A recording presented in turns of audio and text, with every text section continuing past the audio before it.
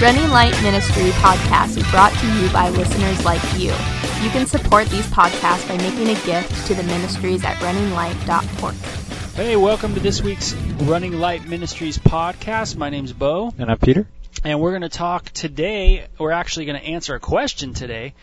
And then we're going to talk about porn and sex in the Bible, because that's what this podcast is all about. We hope that you guys are getting some interesting perspectives, maybe some different perspectives than what's currently out there. But let's begin with a question that we received. It says, Bo, how can our children know how to keep their little children from becoming addicted to porn? We have a 9-year-old boy and girl and 2 younger ones. So far, my daughters have not believed me when I tell them that they need to put safety locks on their computers, etc. And so this lady is obviously a grandmother, and can I first start off with this answer? Yeah. Okay. First, I want to say that there's an assumption being made in the question, and it's a question that to keep your little children from becoming addicted to porn. So the first assumption is that you can first be addicted to porn. Right. That's a popular assumption today. Obviously, sex addiction therapy is like very fast growing as far as a therapy and a recovery. I mean, you see it online now. I think it's kind of gotten even more popular with like entertainment people, that like the Tiger Woods incident where he cheats on his wife and they get put into rehab because they're labeled sex addicts because they commit adultery. So, it's kind of interesting that if you have any kind of sexual deviance from a certain kind of supposedly normal sexual behavior, assuming that there is such a thing as normal sexual behavior, which that is an assumption too, because what is really normal sexual behavior in the world? I don't know. I mean, and that's the crazy thing, is nobody knows. It's hard to understand what is actually normal sexual behavior. So, but if anybody deviates from, quote, a normal, what a culture would deem normal, then they're labeled a sex addict in our culture. So, for instance, we have men that come and talk to us all the time because, me and Peter obviously have definitely struggled with pornography in our lives, and still do in ways, for sure. And but we have a lot of men that come to us and they automatically assume that they're porn addicts. And why do you think they are assuming that they're porn addicts, Peter? Well, I think it's a couple reasons. I think that the term porn addiction is appealing to people who struggle with pornography and stuff like that for several reasons. I think one of the major reasons that term is appealing is because it's almost like a kind of passing the buck kind of deal, where it's like, it's not really my fault. I just kind of have this biological thing where, I desire to have sex all the time, and that's totally not what other people deal with. This is kind of my thing, and I need to fight it. And secondly, it passes the buck in the sense that it's like, I didn't really know how addictive pornography was, but then when it, sunk its teeth in me, I was kind of sunk, and that was kind of it. So I know that terminology becomes kind of appealing to a lot of men because you don't really have to look at the actual problem. You kind of start dealing with pornography like a substance. And it also simplifies things because, once again, if it's not a problem with my heart, it's not really a problem with the way I view the world and the way I view women. And it actually is a problem with the product of pornography. Like a physiological, biological component. Then I don't really have to deal with my heart problem. I just need to avoid and abstain, and eventually it will go away. Just like any other type of addiction, like alcohol addiction. The problem isn't really with the heart of the person. The problem is with the substance itself. Yeah. And so we just need to get you off the substance, and then you'll be okay. Which is kind of interesting because what do you do? Get abstinence from sex? Yeah. And what's really interesting is that, there's research done on people that abstain from sex actually are less frequently to masturbate, and those that have sex are people that masturbate more. So it kind of works opposite of a physiological addiction to a drug.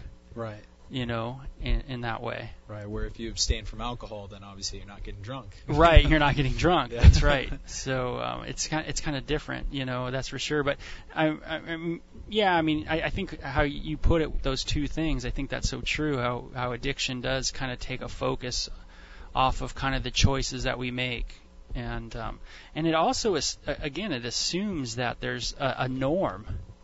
It assumes that, and that's the scary thing. What if you used addiction for anything like that? That, hey, that's not really the norm. You must be addicted to it. Yeah. Like, your anger is really bad. You must be addicted to anger. Or your pride is, you're a prideful dude. You're addicted to pride. Or, man, you eat like a lot of cookies. You're addicted to cookies. And we do use that in the culture. It's like an addictive mindset that the culture has. Yeah. And I think that what has happened from my studies in psychology, and I'm sure yours as well, psychology and sociology, is that whenever they try to prove something like that, they hit dead ends and they hit enigmas, meaning they run into personality types that don't conform to that pattern. Right. People who like porn, but they can quit. They really can just like do it for some periods of time and quit whenever they want. Yeah. So you're always going to run into enigmas, and that's one of the major plot holes in psychology as a whole, is that they try to make people into a science, and you can't really do that because everyone's different, and there's different nuances within different people's patterns.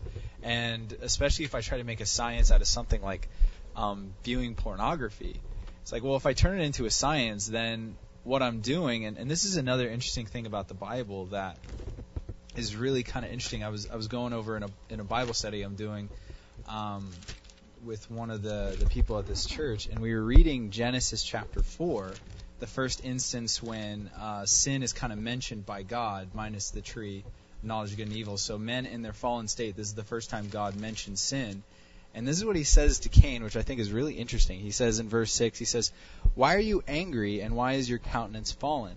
If you do well, will you not be accepted? And if you do not do well, sin lies at the door, and its desire is for you, but you should rule over it." So this is like God's statement here about what he would define as sin is way different than the religious or the sociological kind of view of sin. Because the sociological view of sin, or the biological or the psychological, however you want to call it, view of sin or addiction or anything like that, would be, you know what sin is? It's when you, who are not supposed to drink alcohol, take a drink of alcohol and you get drunk. That's the sin. But here God is saying, no, sin actually exists outside of your actions. You sin because there's a heart behind the sin, and that's what made you do the physical action. But it all began inside of your heart. It wants to rule over you. It wants to dominate you. But then here's the other component. He says that you actually can rule over it. He said you should rule over it. So that means that what he's saying to Cain is, first off, your sin is more complicated than just saying you killing your brother's the sin. What he's saying is that you're already murdering Abel in your heart. That's already happening, and this sin wants to rule over you, and when you actually physically do murder him, that's when it rules over you. But he says, but you can actually control it. You can rule over it, is what he's saying to Cain, which is different than the religious perspective as well. Because the religious perspective might be like, well, if you just say the prayer of Jabez 9 times, and, you say a couple Holy Marys, and maybe, confess your sins a couple times, and then it'll just go away. But that's not what God says either. He doesn't say, hey, why don't you just pray to me, and I'll take away the temptation. He actually is giving him an indication that he has to actually fight this thing and actually learn to rule it, which is weird. It's like a weird perspective that I think we've lost. So like you said, Bo, even in the question, there's kind of some things that we got to think about. What do you mean by porn addiction? Do you mean that pornography, that if you do anything outside of regular sexuality, you're an addict? And do you mean that if you're an addict, are you saying that you have no actual rule over your own sexuality, and you just kind of have that propensity? You have an addictive, quote-unquote, addictive personality, and that's just who you are, and you just have to function like that? Is that what you're saying? Or are you saying that if you view pornography when you're a 13-year-old, then you're just destined to view it for the rest of your life, and that's just kind of your deal because you ruined your neurons. And you need clinical care. You need clinical care. Yeah. Like someone who's addicted to heroin needs to go to a clinician to help him. Yeah. Like, is that how sexual addiction is? Is like, oh, now, well, I tend to, hey, you're a person and you go, I kind of like, I'm a single person. I kind of like multiple partners. I'm a polyandry kind of person, and then your doctor says, well, that's an addiction, and you need to go to a clinic, and they'll help you out. Is that how we deal with that? A person's sexual choice of what they want to do. Yeah. I mean, think about the implications of even thinking that way.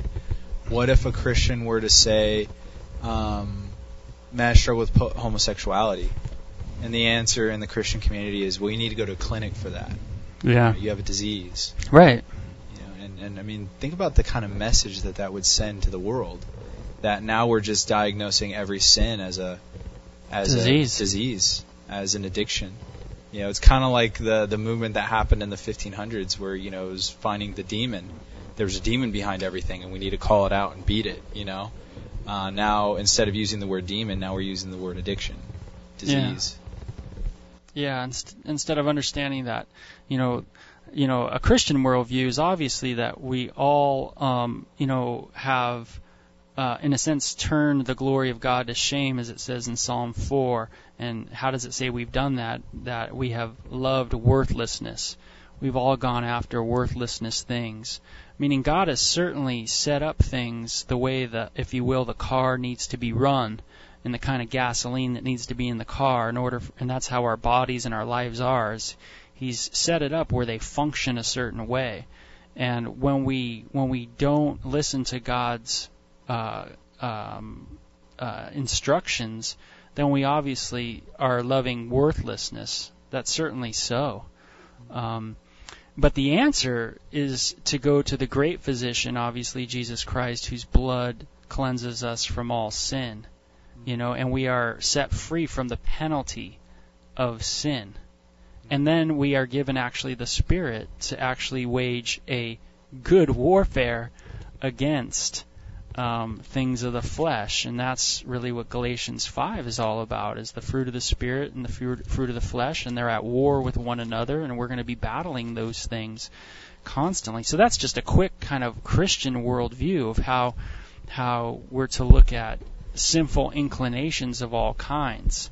But even with that Christian worldview, I certainly agree that there is physiological addictions that take place, meaning you put something in your body, and over a period of time, you certainly become physiologically addicted to that chemical reaction that's going on in the brain because you're introducing a substance into it. To say that sex is like that would be equating marital monogamy sex as an addiction, because you're having a chemically charged reaction in your brain that you're enjoying, maybe through orgasm or not through full orgasm, just the chemicals are happening in your brain just through the physical sensations themselves. Right. So what's the distinction between monogamous orgasm and non-monogamous orgasm? Your brain certainly doesn't know difference. That's the thing. I mean, if I were to boot up a CAT scan for someone who is having monogamous sex within the bounds of marriage to the glory of God, the firing and the synapses and everything like that would be exactly the same as some dude who's having, homosexual sex or having three-way sex or having I can't imagine it being sex. I mean, I can only speak from my perspective of self-gratifying as a man, and meaning masturbation, and my relationship with my wife, who I've only been with my wife, and I can say from that perspective that 9 out of 10 times, I mean, the times that I'm with my wife are extremely impactful on my brain. meaning the actual ecstasy that's experienced in the sexual relationship is very, man, I almost feel like I'm going to pass out at times. I mean, it's like, It's awesome. It's beautiful. Yeah, it's amazing. I mean, that sensation's absolutely amazing. But, again, to equate that kind of chemical firing to addiction, man, that's creating a boatload of issues, and that certainly confuses and muddles everything. So when you say addiction, when it comes to sex, that very well could be something that really is maybe not fully. I don't know if the research really bears that out. I think that's more of an alarmist maybe mentality, meaning. And I know even our friends that are counselors might really disagree with me on that. But that's, the research will have to bear it out, I mean, but I think our talk so far has been that, when you do say addiction, it does create a lot of problems. Right.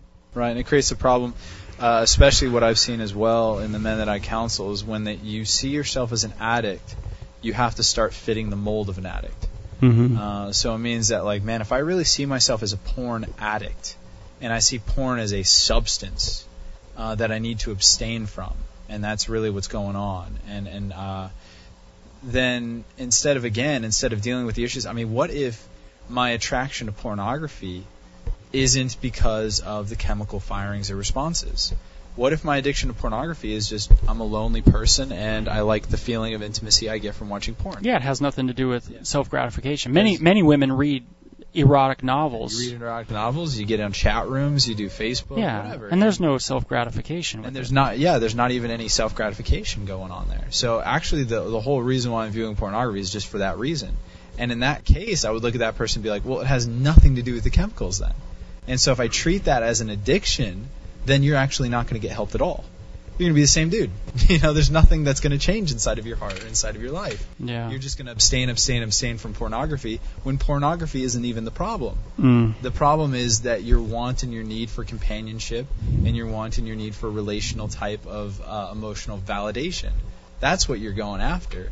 And until you, as a Christian, obviously our solution is that, that emotional validation needs to come from Christ. Mm-hmm. That I'm complete in Christ, and I need to be hearing His voice, and that's what makes me complete, and not from that. So I can't treat it like an addiction in that way. Mm-hmm. Whereas if I was dealing with someone who was an alcoholic, then that would be the primary thing I would focus on, abstaining from alcohol. Yeah. Because that's his deal. That's his problem. Right. And where someone could abstain from, obviously someone can abstain from pornography and still be a jerk. Right. But again, it's do you have someone abstain from sex? Yeah. Completely. And then again, how does the world define what right sex is? Right, especially if you're married. Right. And we have a lot of guys that we deal with as well, where their primary expression of what we would call sexual morality happens with their spouse. Mm-hmm. Meaning that they're using their spouse as basically just a hand. Yeah. Almost, where they've never really thought through the ideas and implications of loving intimacy with my wife to the glory of God, but it's just, I wake up at 2 a.m. and I can't get back to sleep, and I'm feeling aroused, so I just kind of wake up my wife, and that's what she's there for, Yeah. Her body's not her own.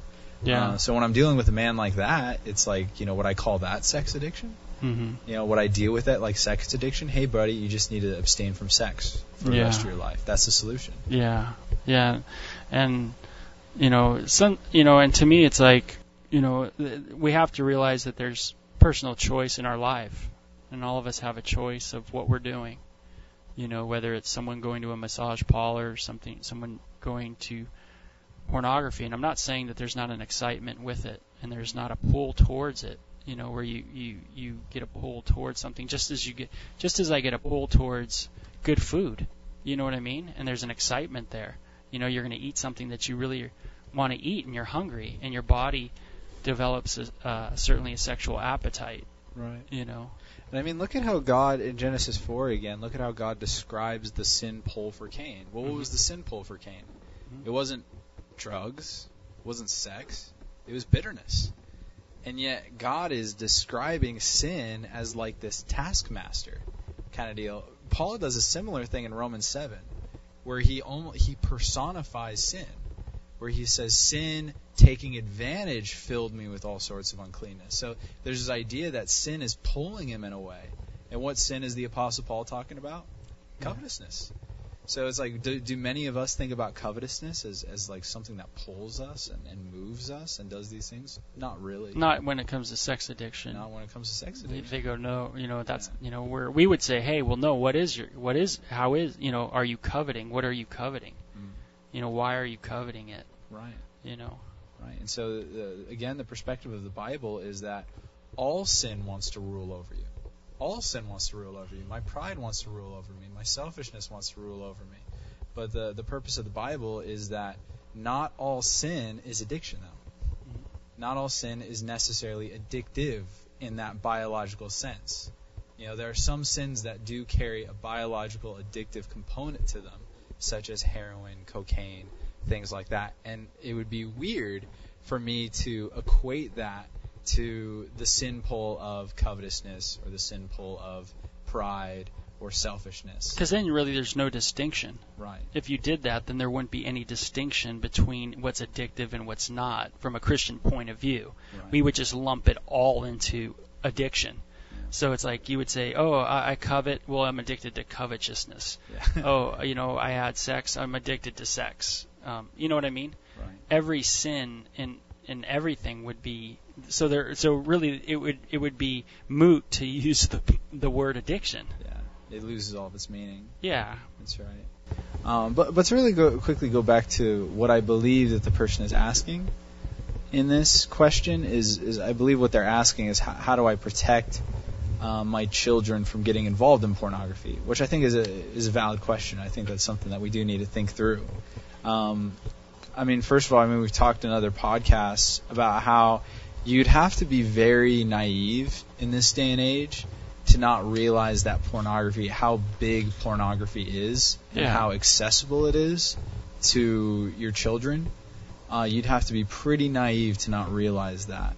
And so, obviously, there are statistics that we've given. There's statistics on our site that kind of show the relevance of pornography. But I think the major thing that you can do, obviously, Accountable to You, Safe Eyes, Covenant Eyes are great programs that will help you build accountability software with your kids.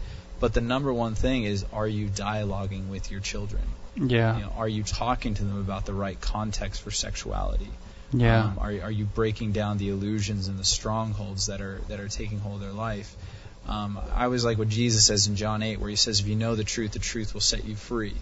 So there's this insinuation in his speech that there's a deception, a manipulation, a lie that's holding me in bondage. Mm-hmm. And the lie, obviously, when I view pornography, is that this is going to make me feel better. This is good. This is great. What I'm watching is real. It's tangible. And when I was a teenager, it's different when I was an adult.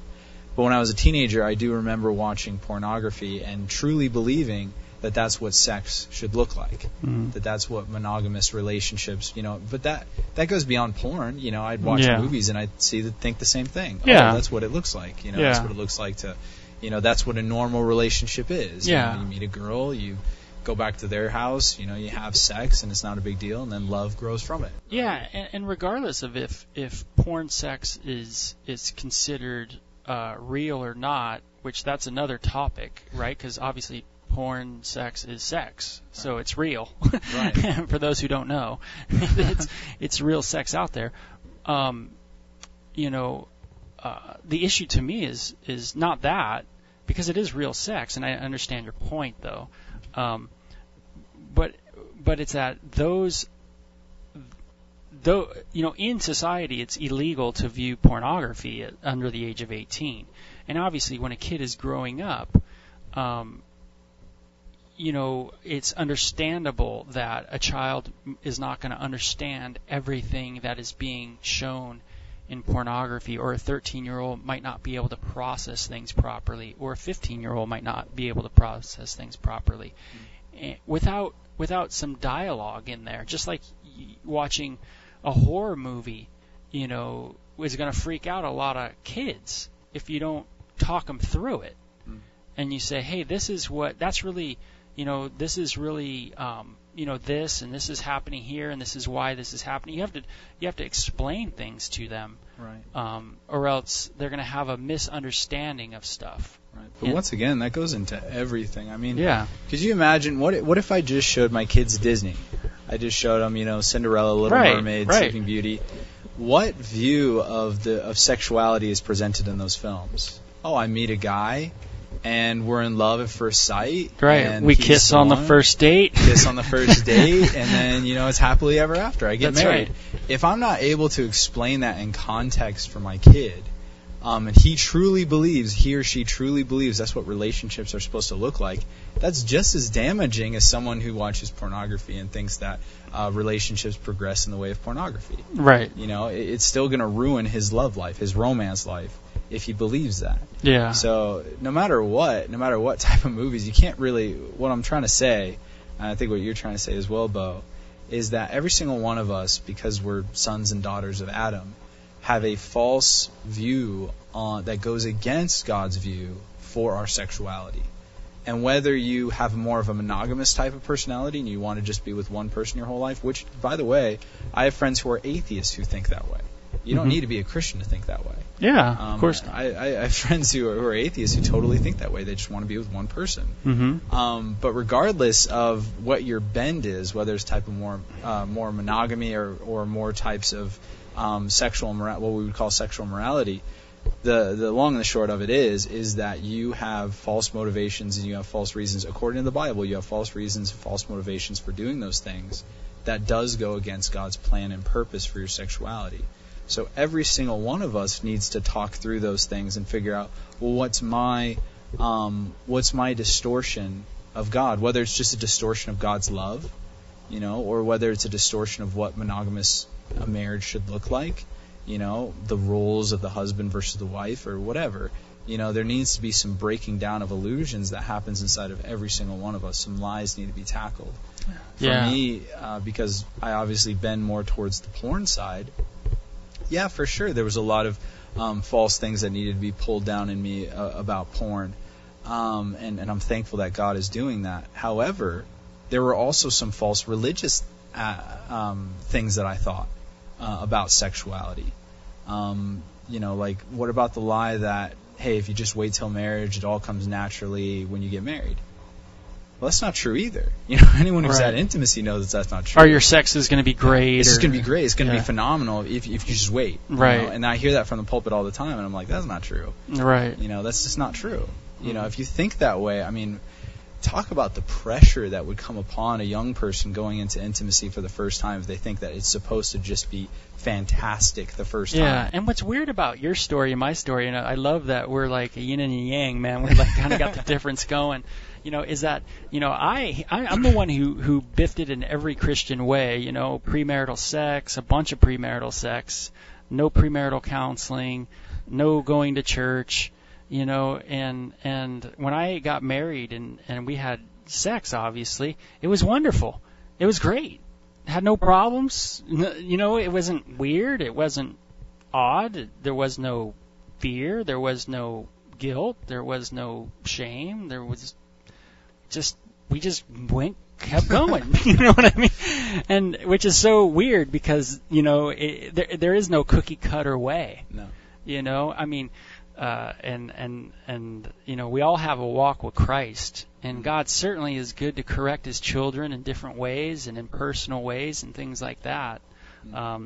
But yeah, it's because your story's a lot different than that, and we got to wrap up the podcast now, and it's kind of been a good talk, kind of on addiction a little bit, and what our thoughts are on addiction to porn and how maybe there's some issues with that.